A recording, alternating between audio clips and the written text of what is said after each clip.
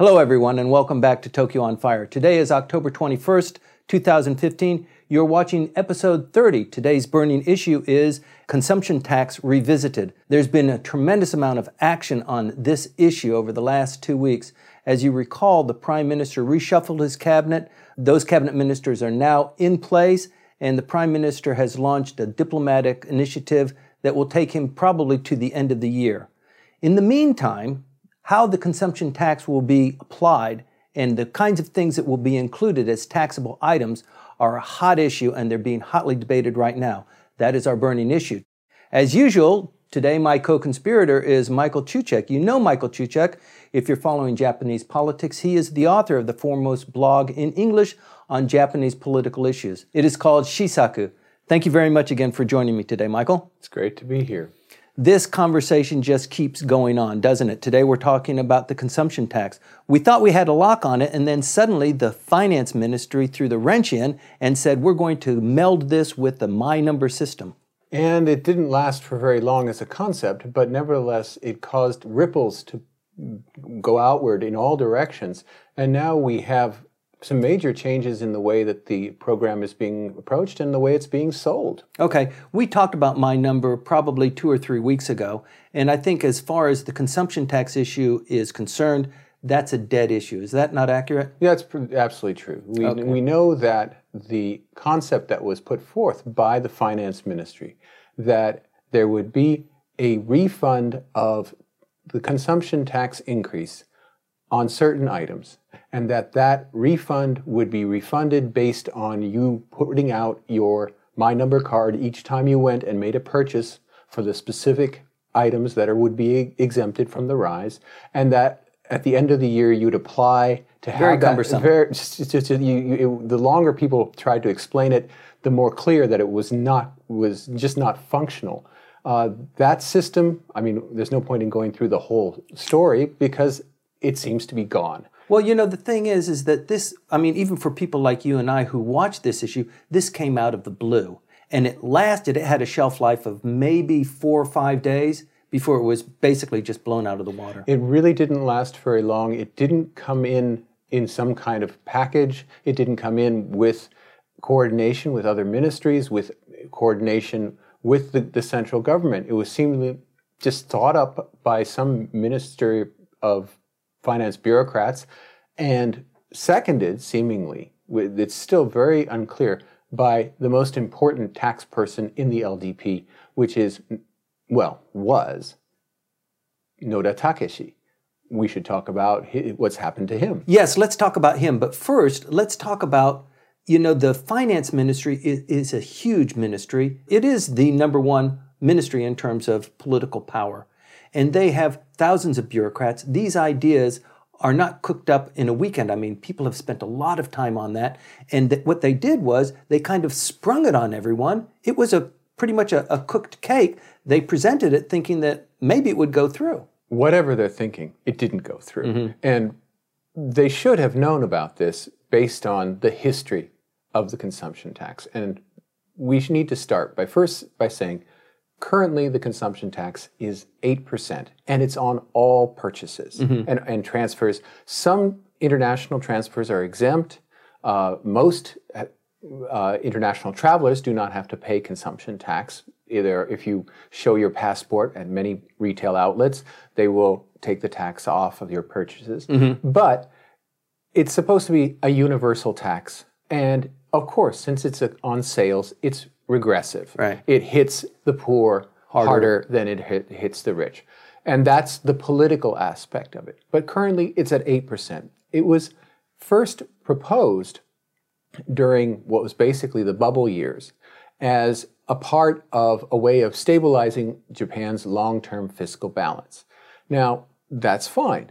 You can impose taxes on whatever you want to do. It's just that if you're going to impose taxes on sales, then people will be less willing to buy things. Okay, before we get into that, what does it mean, fiscal balance? Why would a country impose a consumption tax on its population? I mean, before 1989, they didn't have a consumption tax. And from what I recall, the OECD countries were recommending that Japan, in order to receive some sort of stability that people were feeling a little bit nervous on, they, pretty much recommended in a strong way that you need to have a consumption tax, and it needs to be along the lines of a global standard, which is 15, 20, 25%. Well, we have all kinds of different VATs, we have sales taxes, we have consumption taxes all around the world.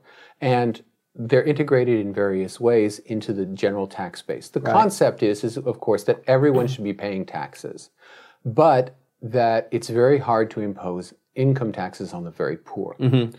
You try to have as broad a tax base as possible. And advisors both within Japan and outside of Japan suggested to the Japanese government that if they are really not going to go after poor people's incomes, which is is still the case, the amount where your income becomes taxable is quite high in Japan. If you're not going to go about it through income taxes, then you have to go about it through a broad added-on tax to sales. That's the source of the consumption tax, and it was thought up in the late 1970s. It was imposed in the 1980s, and it has been a troublesome thing. It has been but it has been a cross for the politicians. For the politicians, whenever a rise in the consumption tax happens, it's usually a political catastrophe. Sometimes it's even an economic catastrophe. Mm-hmm. Sometimes it's only an economic catastrophe. Mr. Abe is basically the first prime minister to survive a rise in the consumption tax. It rose during his time in office from 5% to 8%. It had a huge impact on Japan's economy, but somehow he survived it. And we've gone through in these programs the amazing stability and longevity of Mr. Abe and his ability and his ability to get over something. His getting over a rise in the consumption tax and the body blow that gave to the government and to the economy is something that when historians look back, they say, how did he ever do it? Mm-hmm. So we're living in historical times, no question.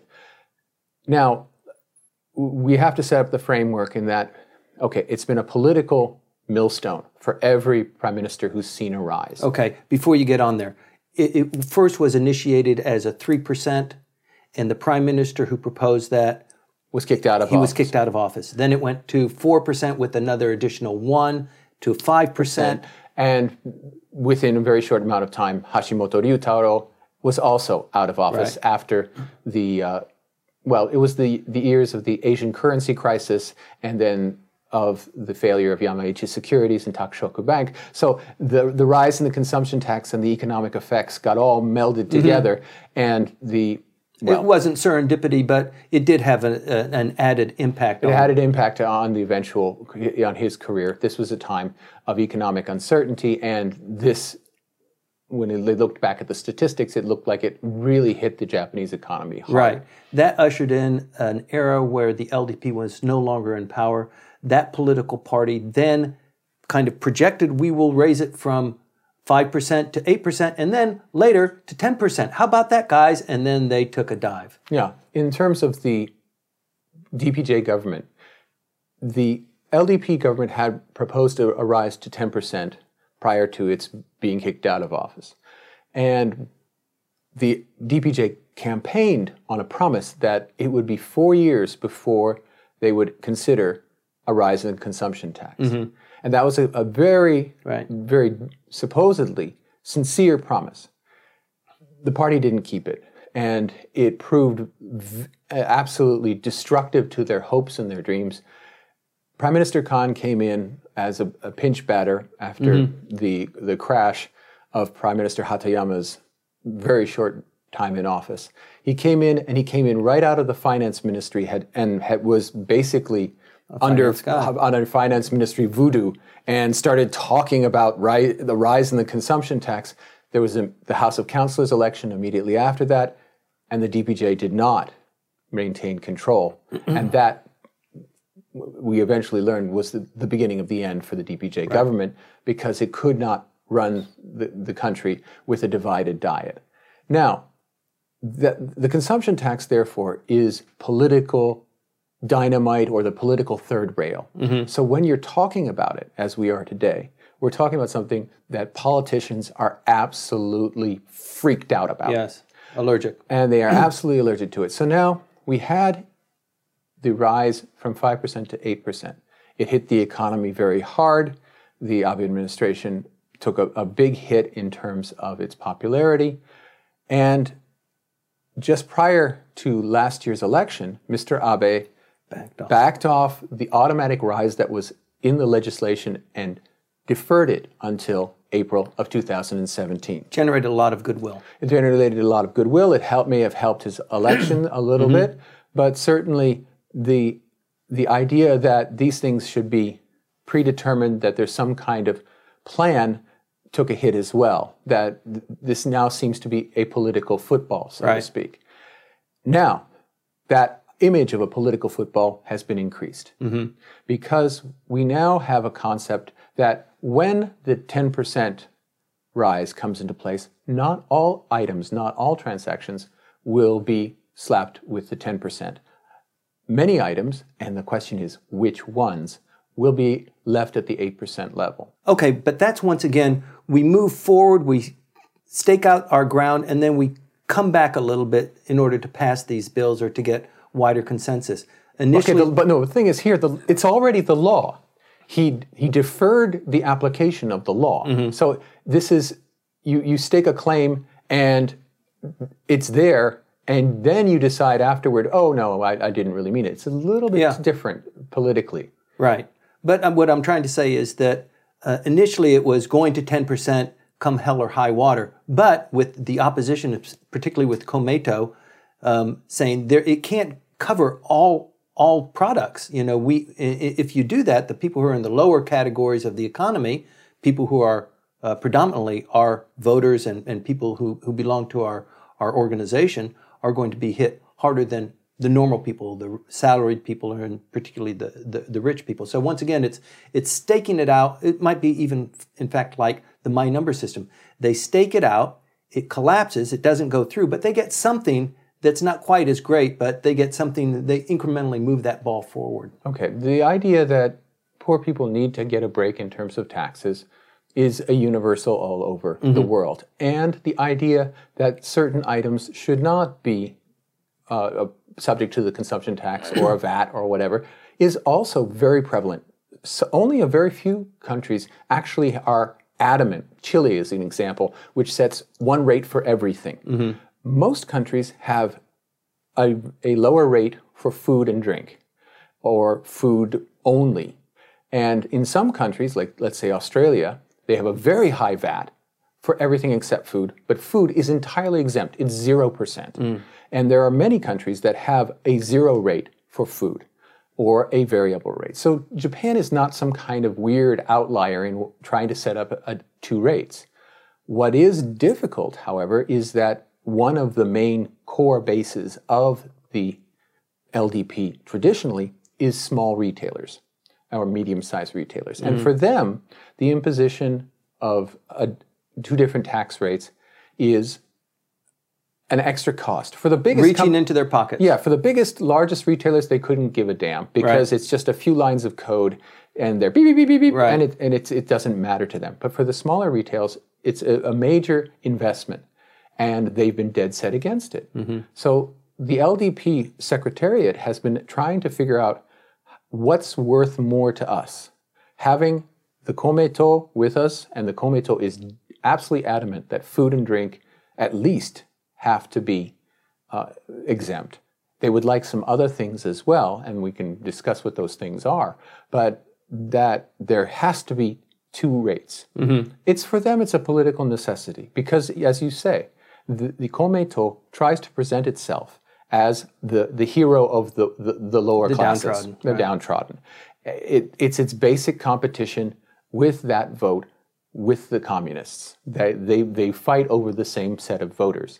The Komeito has the advantage of it's faithful, so does the communists, but there is a good part of the electorate that in the lower economic strata who are in play. And the Komeito would like to say, this is what we were able to drag out of the government, and we had to pull really hard. And the more angst and more excitement there is over this issue, the more the eventual victory will seem to be reflecting upon the power of the Komeito. Right. So that they have a good narrative pushing this whole story. Before we go on a whole lot further, I think it's important to point out why the smaller retailers are disproportionately hit by tax increases.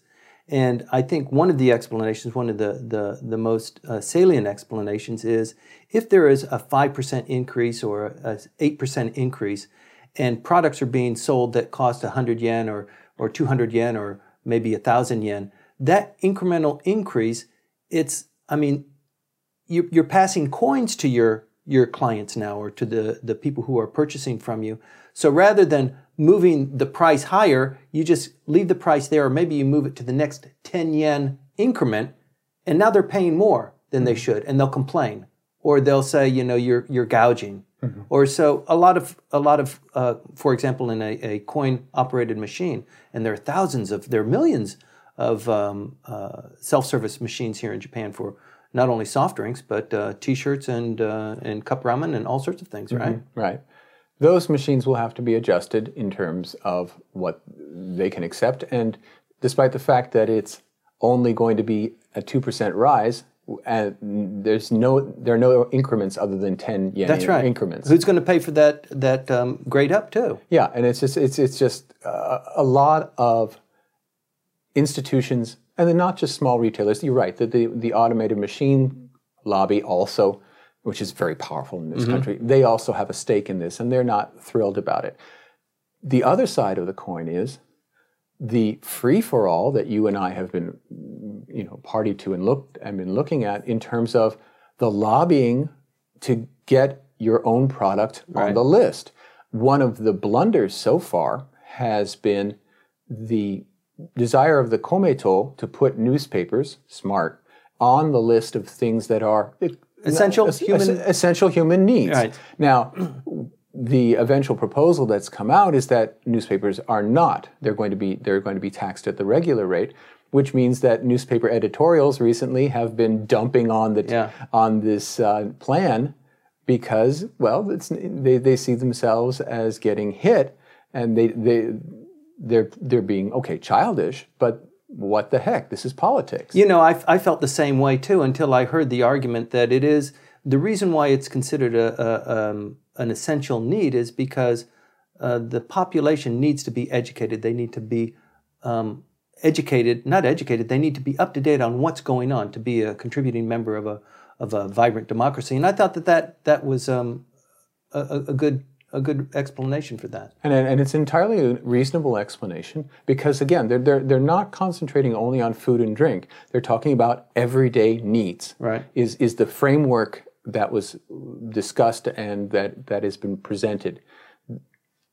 And you know that when you have a little bit broader framework like that, you're going to have to be very careful and select the items that will get you the most political bang for the yen. That's right. And although we're talking about printed material, newspapers, books, and periodicals, that sort of thing, it is very unfood-like. But there are even food products that actually are not, considered food items that, their makers, the people who produce them, are also pushing. This is, it is a corn extract. And we make this, and people wear it, and so we want it to be in there too. That's right. There are all kinds of products that are applying to be part of the list that are at a lower rate. And the winnowing out of where the line is one of the major sticking points about the whole plan.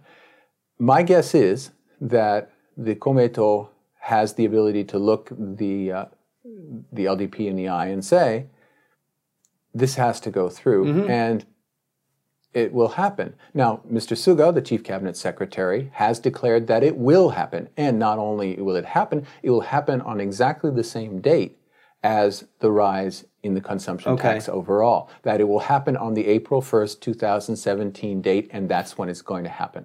Now, he's put down his marker there. The question is, will they have the time in the ordinary diet session? Remember, we're talking that they're not going to have an extraordinary diet. They have only the 216 diet session to put through the legislation necessary to make this change. And that's, one of our opening statement was that there is a lot of action going on in the consumption tax issue, and the doors have kind of busted open.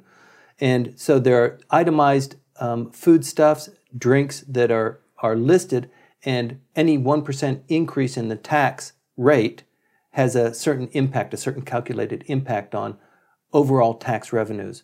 But what I'm curious about is first of all, what is the nominal tax rate here in Japan? Isn't it about 34, 35%? Well, corporate taxes, it's about 36.58 effective tax rate. But for people, the tax rate is relatively low. You're right. It's in the 30s. It's compared to other countries, including the United States. It's low. Right. And one of the constant carping points is Japanese want to have a European-style social welfare system with a less than U.S. level of taxation. You can't do both, and we know that that's true. We just look at the government's annual budget, and we see that half of it is funded by bonds. Right. So they're obviously not getting the tax revenues necessary. Now, they'd like to change the revenue system, and that's the whole point behind raising the consumption tax. Now, when the LDP opposed, when the DPJ was in power, the DPJ proposed that there be two separate tax rates for food and drink and for other items. The LDP opposed that, saying that, I'm sorry, that there is a fiscal problem and it will cause confusion. Those two things haven't changed. But the LDP is now the bully boy, and has changed itself. It's singing a new tune, and it's singing a new tune to the effect that they had to fire, effectively, the person who had been in charge of all of Japan's taxes in the LDP, Noda Takeshi, and replace him with former Medi Minister Miyazawa. And Mr. Miyazawa, he's a fine enough gentleman and all, but it's clear that he's being brought in as a figurehead, where Mr. Noda has been the taxman for the LDP ever since his return from the Liberal Party. He was out of the LDP for a while. When he came back in, he's been the point man for a very, very long time. And unfortunately, he had to take the fall, seemingly, for the finance ministry's bizarre and arcane plan to do this refund instead of having it being right at the point of sale. Right. I think the Prime Minister was probably trying to send a signal that there is going to be a step change here. But he did keep Mr. Noda as the supreme advisor to the tax committee, didn't he? Yeah, but that doesn't mean much of anything except the thank you very much and the door is that way. You will bring your things to you later. It was really blunt, and it was not done in a way that said, thank you very much. It was, please go. One of the important dynamics here is this tension between the Ministry of Finance and the Prime Minister.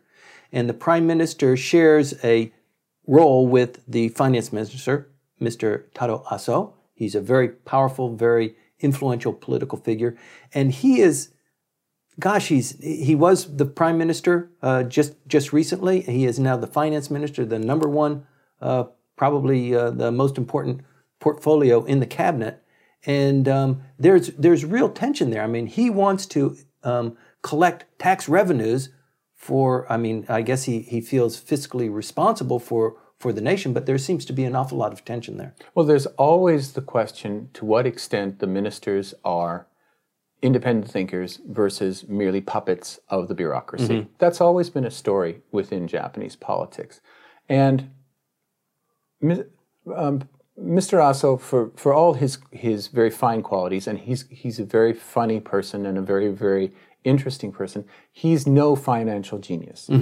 And unfortunately, it has been more often true than not that prime ministers have preferred not to put really bright people as finance minister. It causes too much trouble. It's because it becomes a power center that rivals the prime ministership, the premiership. It's just too much.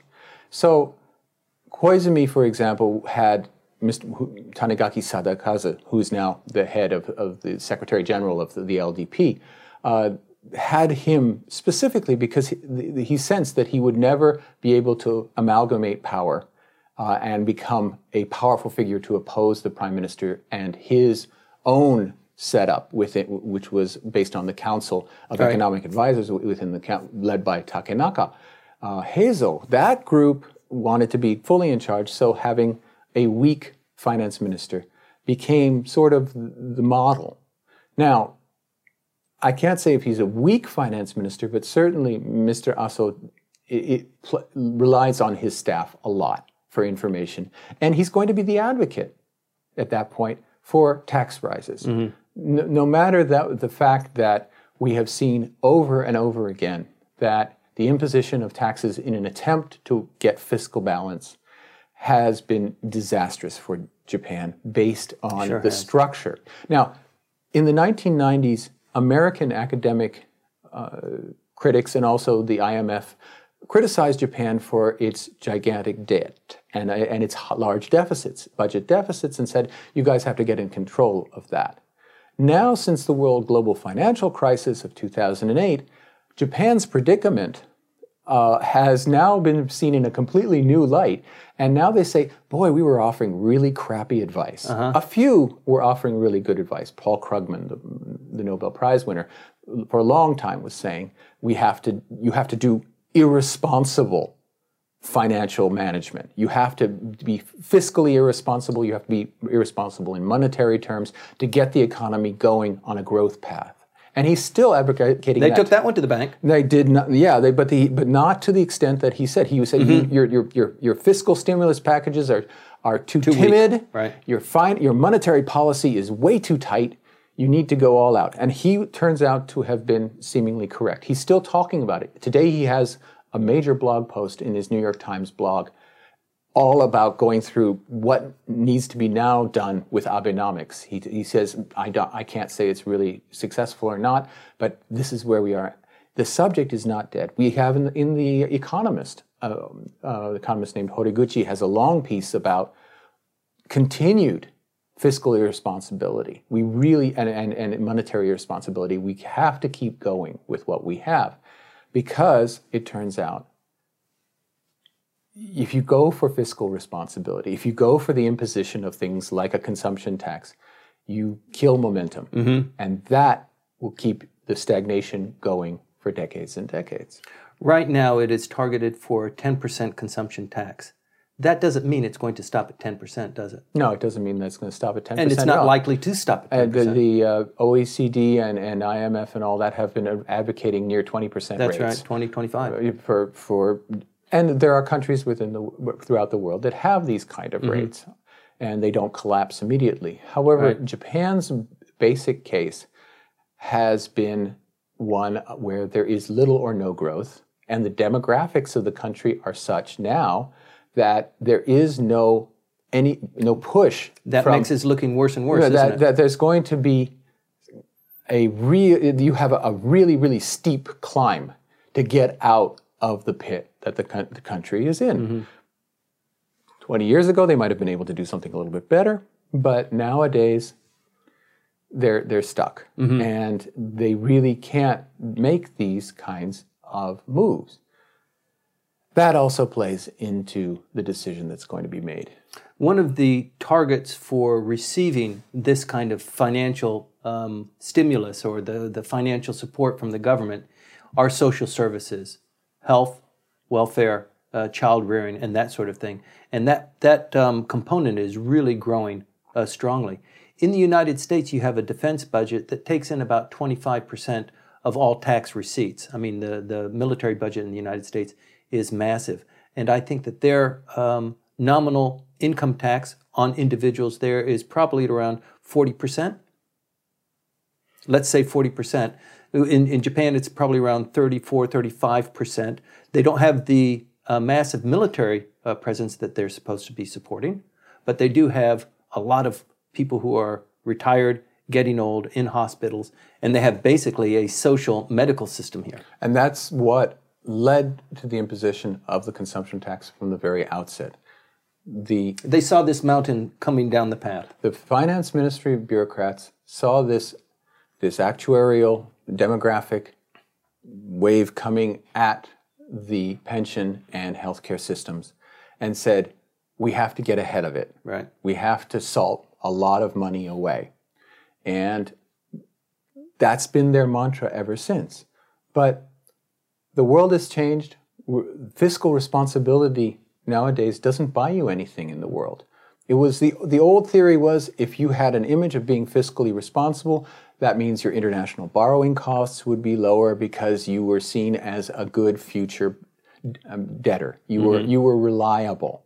Nowadays, in the Gold-based currency. Yeah, nowadays it's an absolute free for all, and we still have the lowest interest rates in history, and this is globally. There is no connection between being fiscally responsible for a country like Japan and the interest rates that are charged and the growth of the economy. It's become disconnected, and this concept that the finance ministry and its bureaucrats have absolutely inhaled, it makes it very difficult for anyone who serves there to clear their minds and say, yes, but we can't. If we do that, the economy will shrink. Yes, if we do that, then retail sales will shrink. They come out saying, yes, we need to raise the consumption tax because there's a catastrophe waiting in terms of everything. There's a catastrophe in every country. And in this case, in Japan, the issue is growth. Right. If you get on a growth path, then you're starting to whittle down the giant debt. You also, of course, work on the deficits. That's how you get there. But it's so hard to talk the Ministry of Finance out of that. Right. So they have targeted 10%. Why is it 10%? And what is that component of 10%? What is that pool of money? What is that target that they're shooting for?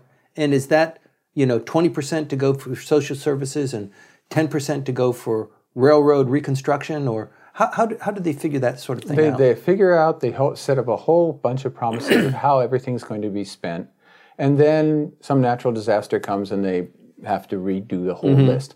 That's what happened with the triple disaster, the tsunami, and there were extra taxes that were imposed, and That's right. everything changes depending on the circumstances. 10% as you said, it's a stepping stone. They really want to raise it higher.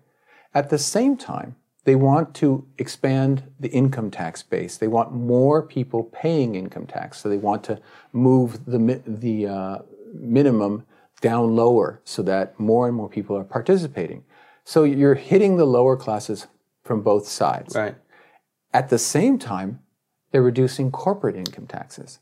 So politically, it should appear like a collapsing house of cards for the LDP.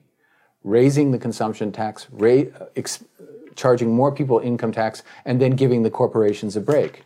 We should be seeing an absolute collapse of support for the LDP, but we're not seeing that. Again, we're in a different situation. In the past, when there was a real competition, but now the issue is, okay, there is no opposition. So if you hit the poorest people harder, they are still not going to go and vote for the DPJ. There's little political payback for coddling your corporate buddies and at the same time hitting poor people. The only people you have to deal with is the komeito. And at that point, if you can give a stop to the komeito, which doesn't make any sense, at the same time reducing on some items the consumption tax, but expanding the income tax base, so lower income people don't come out ahead. They may even come out behind because of all of this. That doesn't matter. As long as the komeito says, this is what we want, and if you give it to us, we're good with that, then we're done. Now, that sounds like where it's going, though, right? No, but that's a luxury that the LDP and Mr. Abe have that no other leaders and other parties in other countries have, that they can absolutely mess with people and not have to worry about paying a political price. That's the basic issue. Right. Okay, so we have a tax increase that's coming. Komeito says you're hitting the people who belong to our organizations, and actually we represent all Japan, so you should reduce those at least on foodstuffs so that the lower income people don't get hit. When it came out with the My Number system, it was capped at what, 4,000 yen? A month. It had a monthly figure, and you had to submit to it. It was just so cumbersome. They've thrown that out now, and now they have a list of items: drinks, excluding alcohol, drinks and rice. And for every 1% increase in a tax, they know. I mean, these Ministry of Finance bureaucrats, they have this down pat. I mean, they watch the economy and they're very good with numbers. And they know that it's not going to be what they wanted. Mm-hmm. And well, if they wanted, I mean, it would completely put a brake on the economy because they want more. And I think the economy will basically sputter if they went 11 or 12%. No, they certainly, there is a disconnect between economic planning. There is certainly a disconnect between economic planning and tax management. No question about that. And the finance ministry is just not a growth economy ministry. Mm-hmm. It's always been a balanced budget ministry, and they've just never been on track. Let's talk about the Ministry of Finance and the Tax Council. I mean, there's a separation there. There's a committee that is run formerly by Mr. Noda. They have a new cabinet. It's not a new cabinet post. They have a new committee chairman there. Things are changing, but these two bodies are very different, and this tax committee is one of the most powerful, isn't it? Traditionally within the LDP, they didn't really care about legislation. They let bureaucrats write legislation. Bureaucrats would write it. It would be kind of vague because bureaucrats were writing it for themselves. Mm-hmm. They wanted to have as much leeway as to go. There was more interest in budget. You could pass a budget. You only needed the House of Representatives, so it was an easy thing for politicians to do. But the thing they really obsessed about was the tax commission. Mm-hmm. That has been traditionally the LDP's absolutely most popular and most focused place within their organization and within the relationship between the bureaucracy and the party. So one of those is really focused on distribution of, and the other one is really interested on the collection. Yeah, but even though there's the famous idea that there's nothing that the LDP is only interested in pork barrel mm-hmm. projects and subsidies and all that from the budget, they are equally, if not more, interested in the way the tax system is structured. So that the tax committee that you're talking about is and the council is incredibly important in terms of the focus of attention mm-hmm. of the party and its members. So having this coup d'etat happen is a major power change within Japanese politics. No question about that. Exactly. No question about that. But the Diet session has been closed. But these two committees within the upper house and the lower house are still meeting. And they'll still meet, and we can pretty much predict there will be some kind of bill produced, ready for January mm-hmm. For the start of the new regular session in 2016. That it will be a big part of the Komeito's and also the LDP's promises and also their campaign literature building up to the House of Councilors election, but that it will have a life beyond there. Right. That's the deal. This is not merely some song and dance that'll die off immediately after the election takes place. No, it's going to be on the books, and it's going to be meaningful, and it's going to require a lot of adjustments for a lot of, particularly the smaller retailers. Okay, fine, but within the LDP, they just look at the small retailers and say, look, it's 7 million Komeito votes versus you guys. Mm-hmm. What do you got? And the small retailers say, we don't have 7 million votes to give to you. Right. And they say, well, then stick it. Okay. And it's tough, hard-nosed politics. There's a lot of hard-nosed politics going on. What are these fellows talking about in the upper house and the lower house? They're not talking about whether the implementation of the tax is going to be on different dates. It's going to be on one date. That's already been publicly stated. So they're probably talking about the inclusion of foodstuff, the exclusion of foodstuff, the inclusion of drinks with foodstuffs, that sort of thing. And the thing is how is the DPJ going to respond? Now, the DPJ itself wanted to have a two-tiered system. So there's a political danger if it tries to argue for some kind of we have to maintain a credible fiscal story. That unfortunately is the tradition within the DPJ that they deviated from in order to get elected in 2009. But the long-term tradition of the DPJ is sound fiscal policy, simple rules, everybody has to follow them.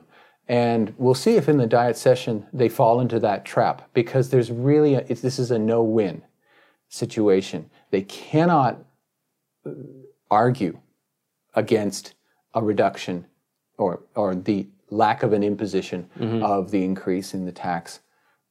Sure, if they want to, they could try, but it's got no political legs whatsoever. Well, there were a couple of balloons that were floated just this last week. For example, let's raise it 9% to certain issues. Let's not leave foodstuffs at 8%. Let's move them to 9% and 10% for everything else. I mean, a lot of things are being talked about. And there's also a suggestion that why don't we have this diet session?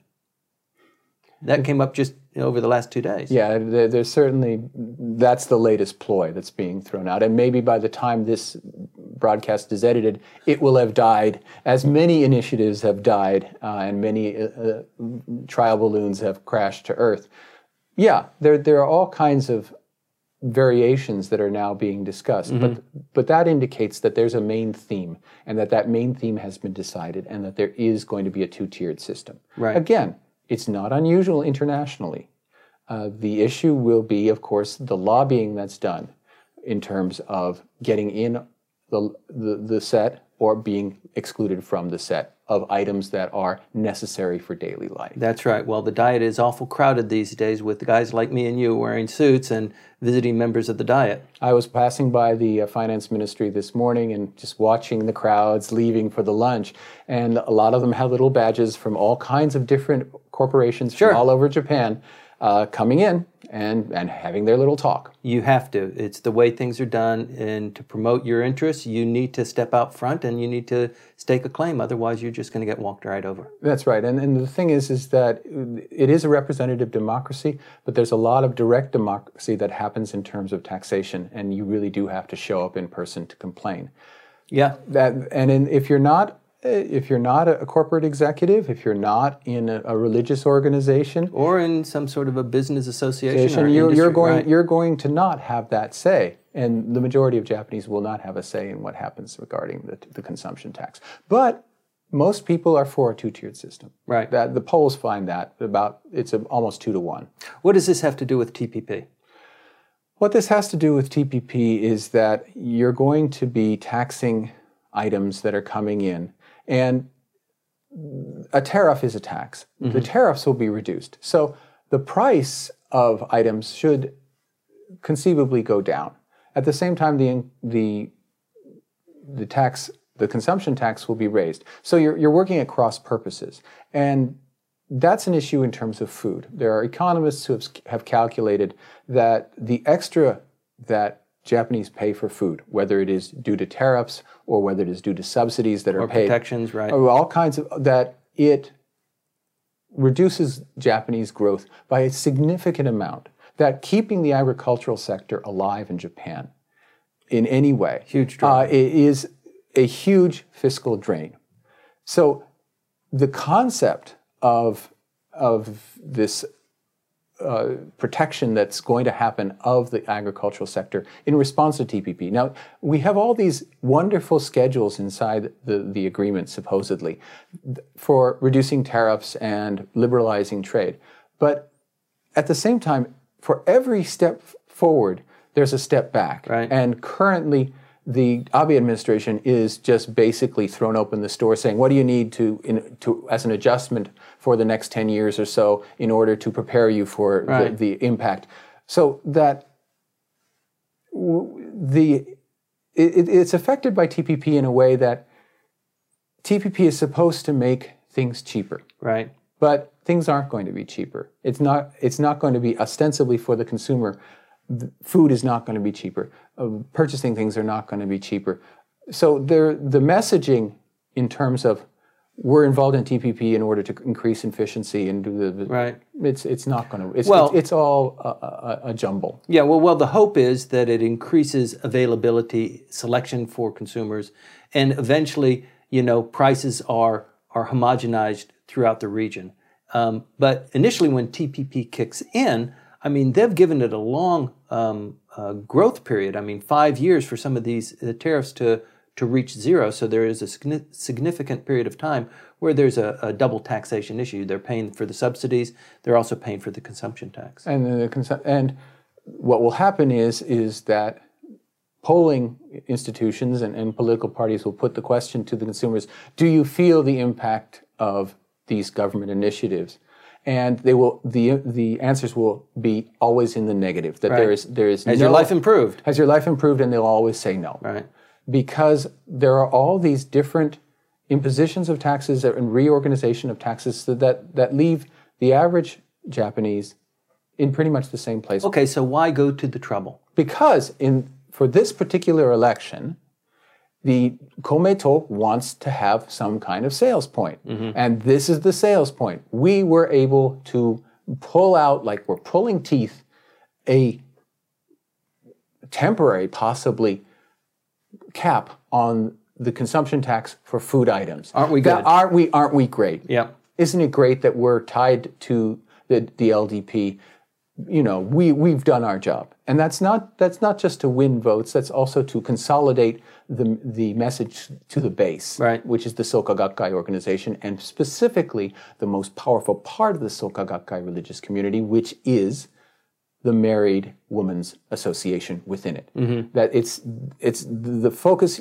Anyone who ever talks about Japanese politics in terms of the coalition has to understand that the lobby that must be served is the Married Women's Association of the Soka Gakkai. Even 30, 40, 50 years ago, when the nuclear family unit was the foundation of the Japanese economy, that was still the case, wasn't it? Yeah, it was the case, but we now have a situation in Japan where the nuclear family isn't. That's right. The nuclear family, just recently, I think it was in 2010, the number of people living alone surpassed the nuclear family as the main form of Japanese family, is a single person living alone now, statistically.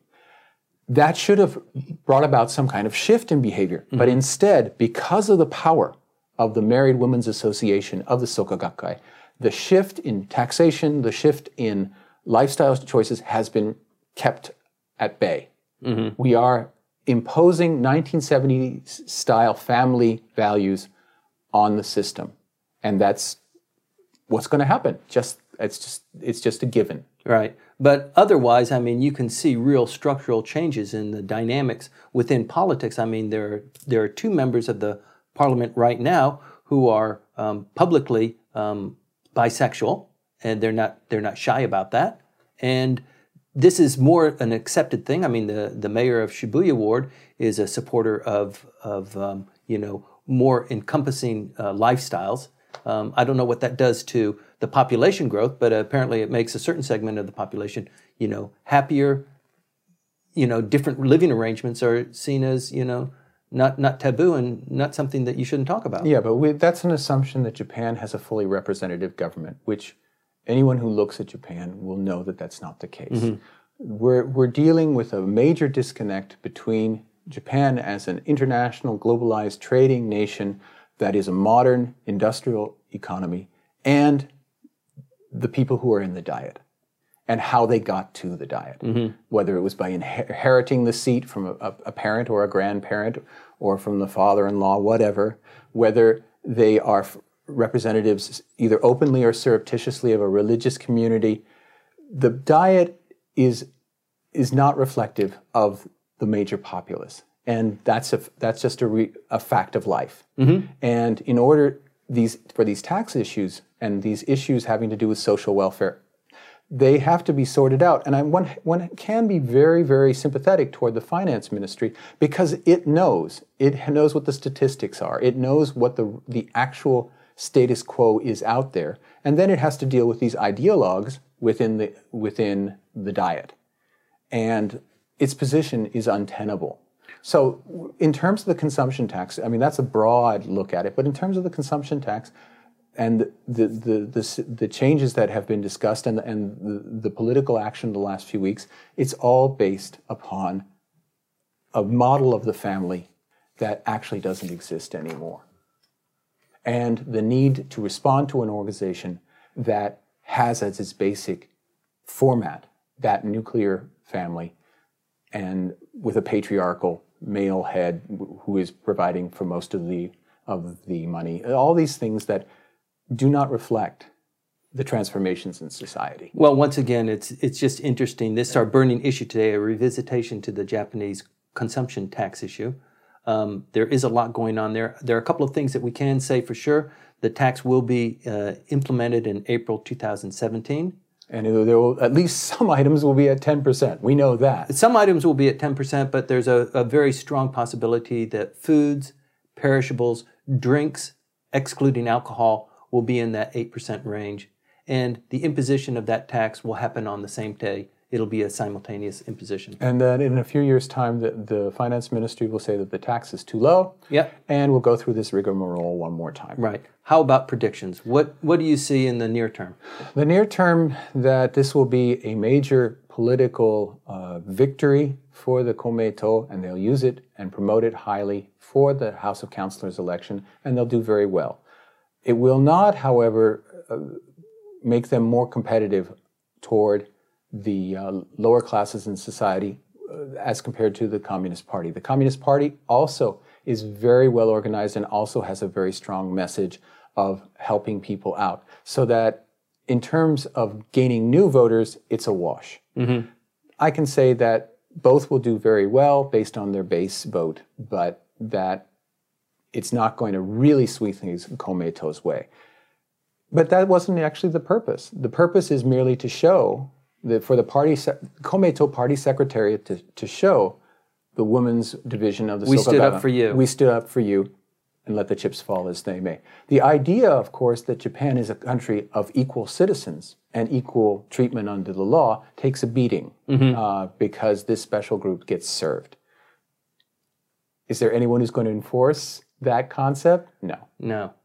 The finance ministry may want to, but they're not going to get their way. But all traction on this prediction that you've just given will be had before the end of the year. They will pass something or they will submit something. The Diet will close. Not going to happen this year. It's too tricky, I think. They will have all kinds of meetings. So the horse trading won't be finished this year? Not at all. I don't think so. If it is, I would be very, very surprised. But they have a brand new person in charge, and he doesn't have the ability to crack the whip. So what kind of definitive result will business people have that perishables, foodstuffs, drinks, that sort of thing will be included in the 8%? When would that answer come out? Well, not even the Nippon Keidanren, the major business lobby, knows. Mm-hmm. They've certainly not liked the way the conversation has gone, but they may not, they may understand that this is not one of their battles. Mm-hmm. They may understand that the SOP that they're going to be extended is an accelerated pace of a reduction of the corporate income tax rate. Okay, thank you very much for that, Michael. I think with that, I'd like to close up today's thrilling discussion on something that is not generally very thrilling. You've been watching Tokyo on Fire. Today's episode number 30, our burning issue has been a revisitation to Japan's consumption tax. There's an awful lot of action going on now. According to Michael's prediction, nothing will be really settled out for another couple of months. We really won't know.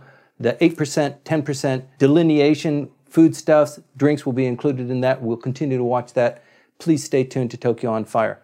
You can contribute your comments, and we welcome your participation in our discussion. You can provide your comments to us via email at comments@tokyoonfire.com or alternatively via Twitter at #TokyoOnFire. Probably the best way, once again, to interact with us is by including your comments or suggestions or maybe your points of interest directly into the dialog box on YouTube.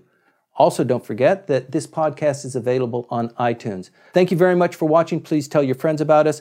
Hit that subscribe button. My name is Timothy Langley. See you next week.